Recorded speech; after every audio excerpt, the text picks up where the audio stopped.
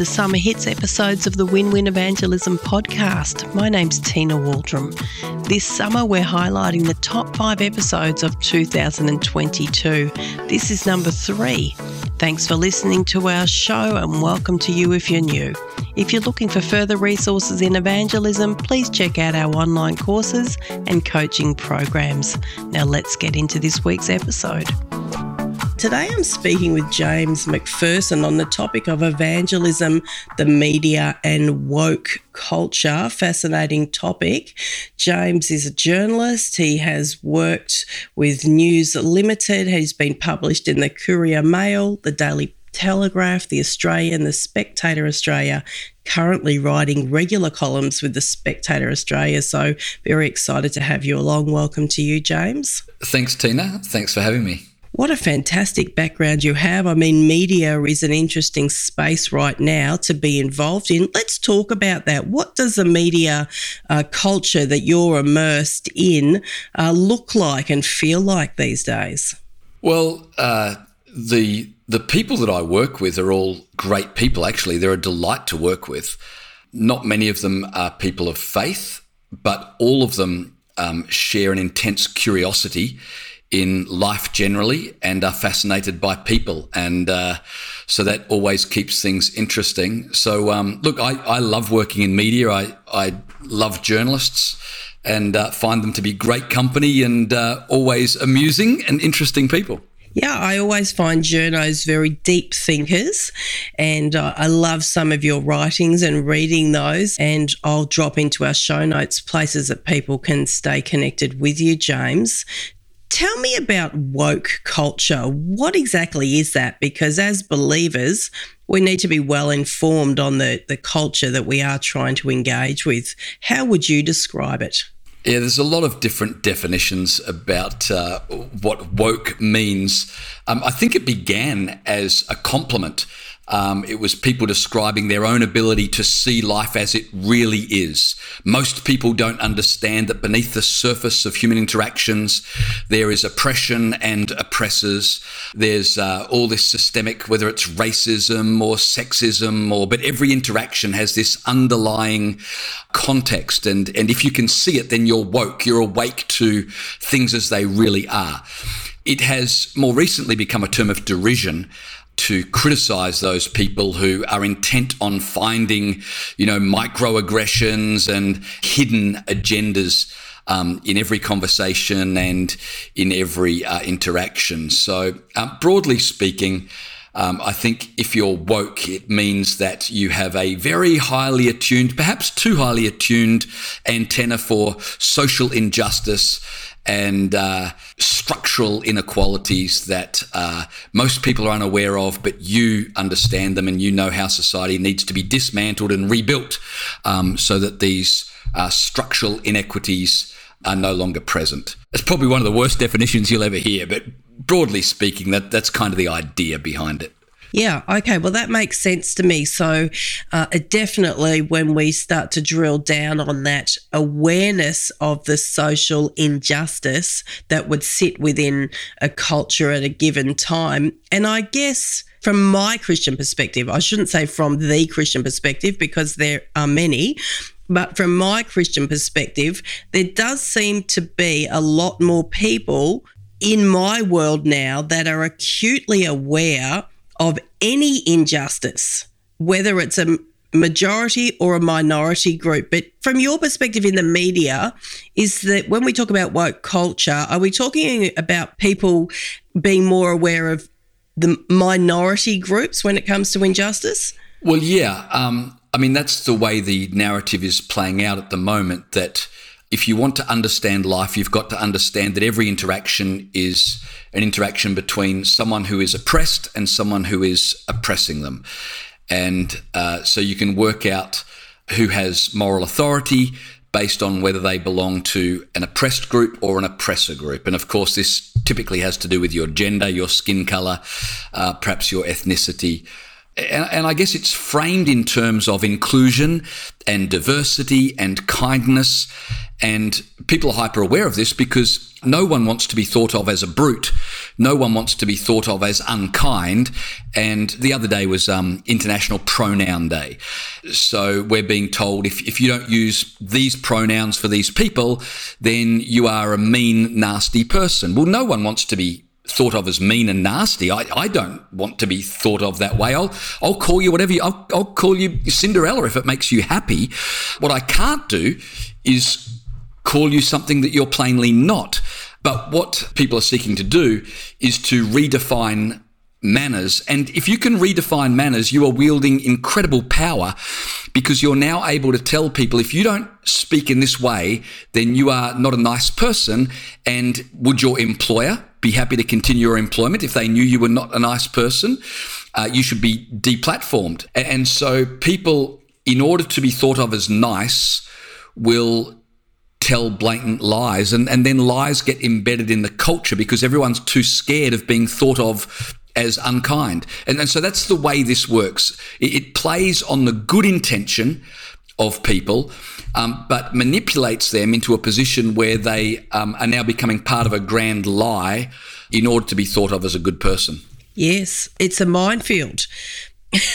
As I see it right now, it is an absolute minefield, because as Christians, let's talk about this, we want to be inclusive, of course. God is inclusive, loves everyone.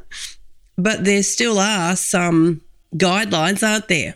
Some things that we would feel are clear in some areas. So this makes it very difficult. Why is this so difficult now as a Christian? I mean, you're in the media, so how are you yourself holding the tension and walking the tension?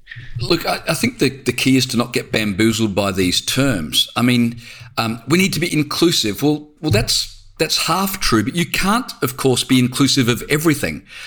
If you say that gender is fluid and I say gender is binary, well, we can't include both those views. One will be included to the exclusion of the other. So it's not a question of including everything. It's a question of which view do we include. And so I think people just need to not get confused or intimidated by some of these terms where they feel like they just have to acquiesce, because these things typically run in one direction, don't they? I mean, we had a classic example just recently where the CEO of a major sporting company lost his job because his views apparently made it impossible for him to be inclusive.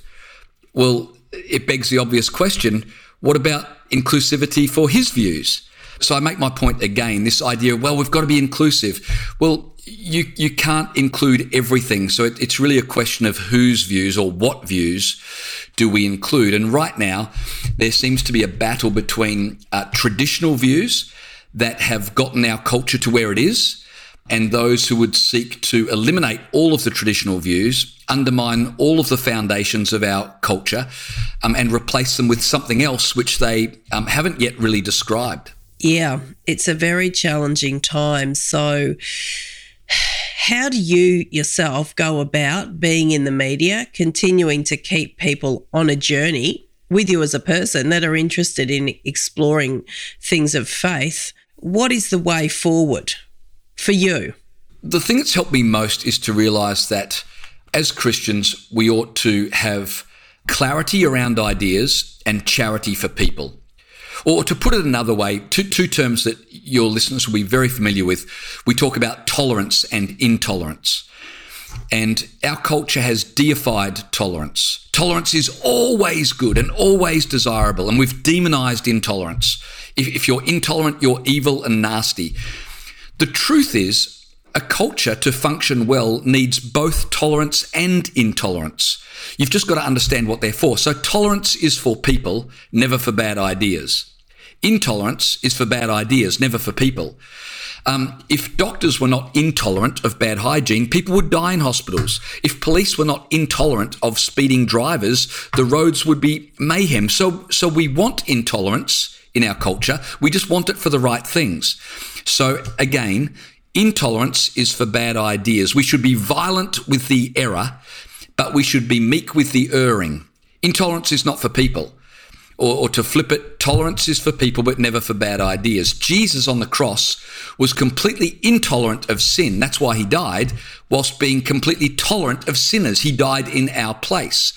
So we want clarity when it comes to ideas, but charity when it comes to people. If you can maintain that stance where we're very clear about ideas, and yet we're very charitable towards all people, especially those who hold different ideas, then I think it allows us the ability to engage in these conversations and still win people over. Yes, absolutely.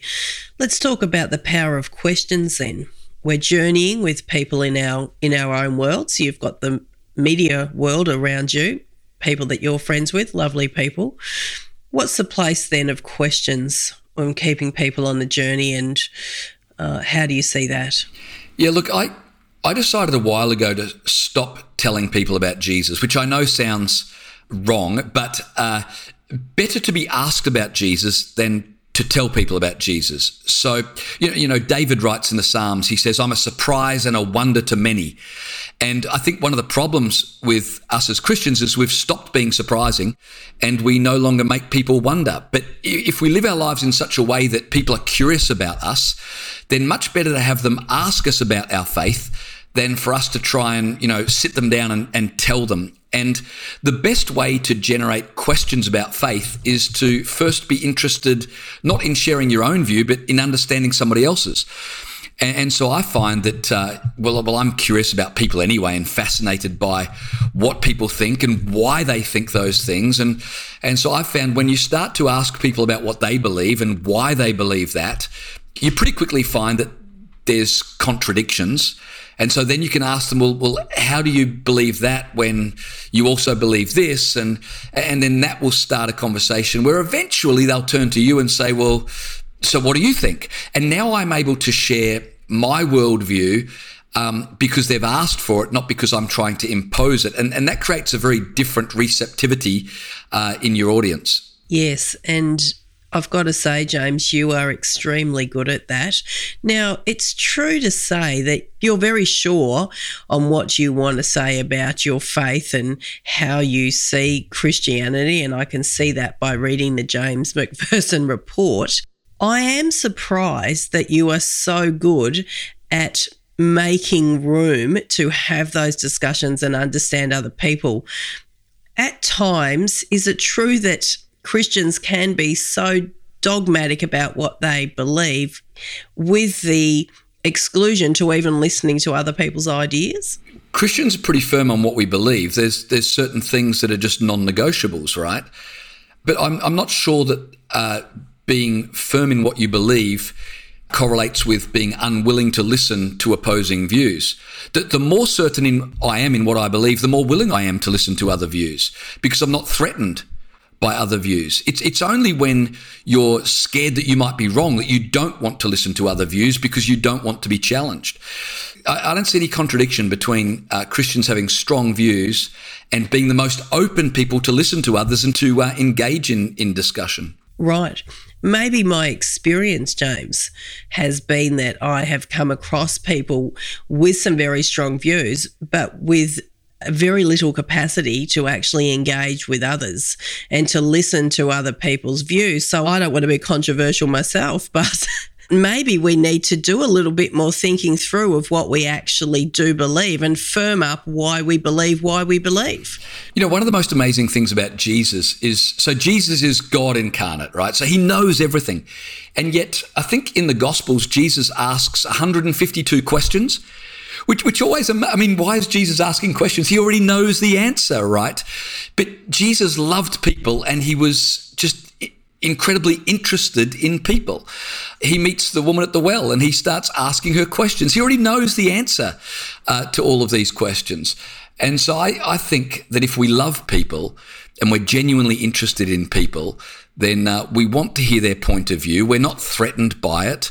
And it opens up a discussion where now we can start to work together towards truth rather than simply dogmatically preaching it at people and isolating them if they don't agree. Yes, and I think that's the thing, isn't it? People can feel isolated. Let's talk about that a little more, this concept of truth. is there, from your perspective, with the people that you're surrounded with, is there a greater hunger for truth than, say, 10 years ago? Yeah, I'm having lots of conversations with people at the moment who say, I'm not a Christian yet, but I'm not an atheist anymore. And when I ask them why the shift, they say, look, my whole life I've been able to understand the world in terms of politics and different ideologies, but for the first time in my life, I can't work out what the hell is going on. The whole world has gone weird, and everybody knows that, and no one can figure it out. And so I'm finding very intelligent, sensible people who were not open to spiritual things are, for the first time in their lives, that's by their own admission, saying maybe there's more to the world than I've considered before, and I'm open. I've talked to journalists and political advisors who have just started going to church in the last couple of years because they're trying to understand what on earth is happening right now. And so I actually think it's a great time to be sharing faith with people. And you're right, people want to talk about truth. I think one of the gifts that the transgender movement has given us is that truth is suddenly the number one talking point. Is biology a fixed reality, or is biology and gender entirely in my own mind? By the way, that's another thing that the transgender movement has given us. It's given us the opportunity to talk about the human soul. Because if I am a woman trapped in a man's body, what I'm really saying is that there's more to life than just the material. That I'm not flesh and blood, that there's someone inside of this flesh shell. So I think there are great opportunities to talk about faith right now if we can see them. Yeah, absolutely. So how are you doing that in terms of chatting with people? What's in your mind when you're having conversations with people? You know exactly where the culture's at. There is a little bit of confusion. I think, things that were black and white, it was more helpful when things were a bit black and white. Now it's all a bit grey. So how are you moving forward in those? I think in every conversation you want to look for what's the principle at stake. So you can get involved in a whole lot of discussions on silly things, but I think in every issue you've got to find what's the underlying principle here that we want to talk about, and that gives you good ground then for discussion. So you could name any number of cultural issues at the moment. So to go back to the transgender issue, you can talk about women's sport, you can talk about bathrooms, and those are all valid discussions, but the underlying thing is, well, what is reality? Does reality exist externally from me, or do I define reality with my words? That's the real point. If you can answer that question, then all the other questions become easy to answer. And so I think in every discussion, we're really looking for what's the underlying principle here that needs to be defended. And if you can start to talk about that, then you can help people unpack the rest of the issue fairly easily without the emotion attached. Yeah, absolutely. Let's chat about this incident that we saw in the media.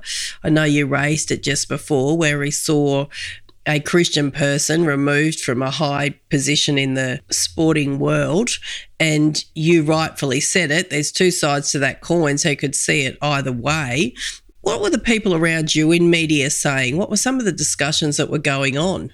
Most of the people that I've spoken to about this in media and in politics were just shocked by it, and they think this whole thing has gone so far that it's now at the point of being ridiculous.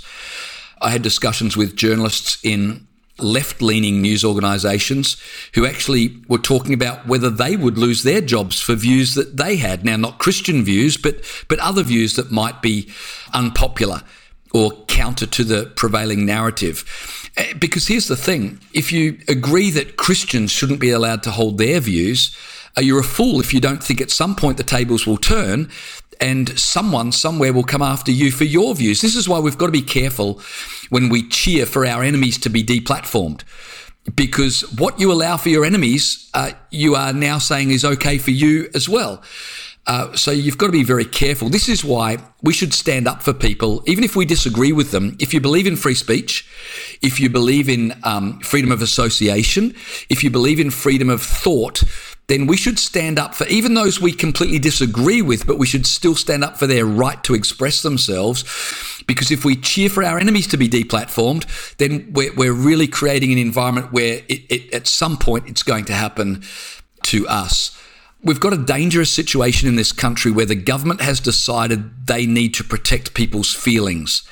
And so in Tasmania and in Victoria, for sure in those states, it's now an offence to humiliate or offend somebody on the basis of a number of protected attributes, sex, gender, race, religion. And I'm not saying that it's nice to offend people, but I am saying the government should not be trying to protect our feelings, because then they start to make laws based on feelings. And of course, feelings are entirely subjective. So this then makes a mockery of the law. You have laws that are based not on objective fact, but on subjective feeling. And that is a recipe for disaster. I mean, the only people that like this are lawyers, because they're going to be busy forever trying to, divine the intent of people's hearts when they said something. So that's the way society is going, and no one with a brain that I know thinks that any of this is a good idea. Certain people are weaponizing it because they get great joy out of seeing people they don't like deplatformed and ostracized. But that's a very short-term view, in my opinion, because at some point the wheel turns and what you allow for others will be used against you. So we need to be very careful with this. Yeah, that's a great answer. What a minefield it is, but really great to have a good discussion around it.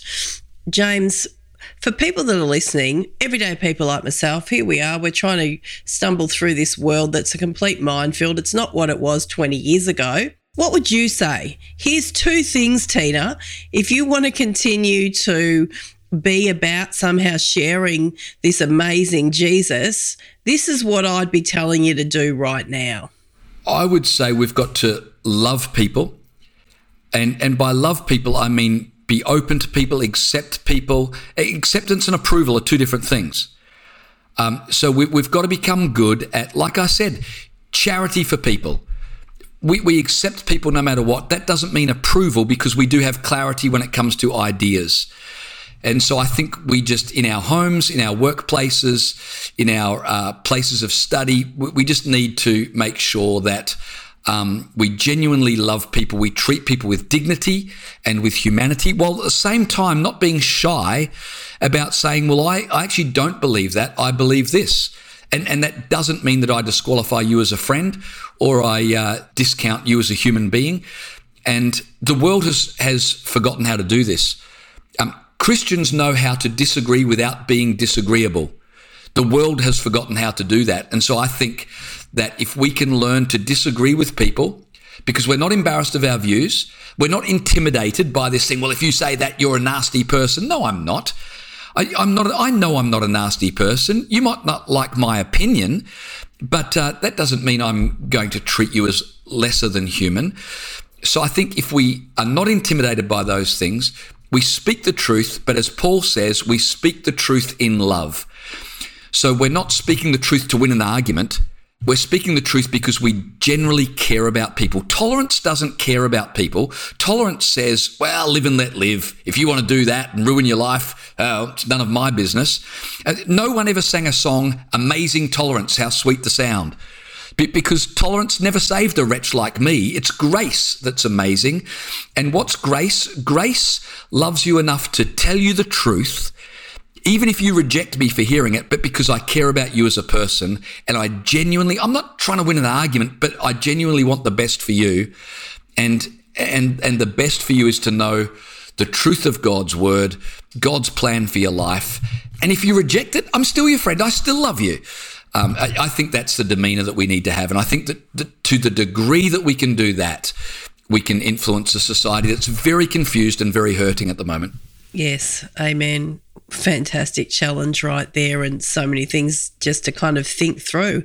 And, I just think we could have a discussion about these in our small groups or in our churches. Wherever you're listening from today could be really helpful. So in the show notes today, I'm going to drop the connections to James at jamesmcpherson.substack.com, and you can read the James McPherson report and hear some more thoughts in this space and other spaces. Really wonderful, and other places where you can connect with James. So this has been very helpful, James, and I've got lots to think about. So thank you so much for your time.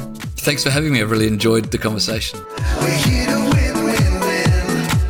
Thanks so much for listening to the Win-Win Evangelism podcast today. If this was helpful for you, please share it with others so they can learn also. If you, your small group or your church would like to upskill more in personal evangelism, learn how it can be easy, natural and not forced, why don't you check out our online free sample course on missionwithgod.com/free sample. I trust that our podcast and our online personal evangelism course can be a blessing to you.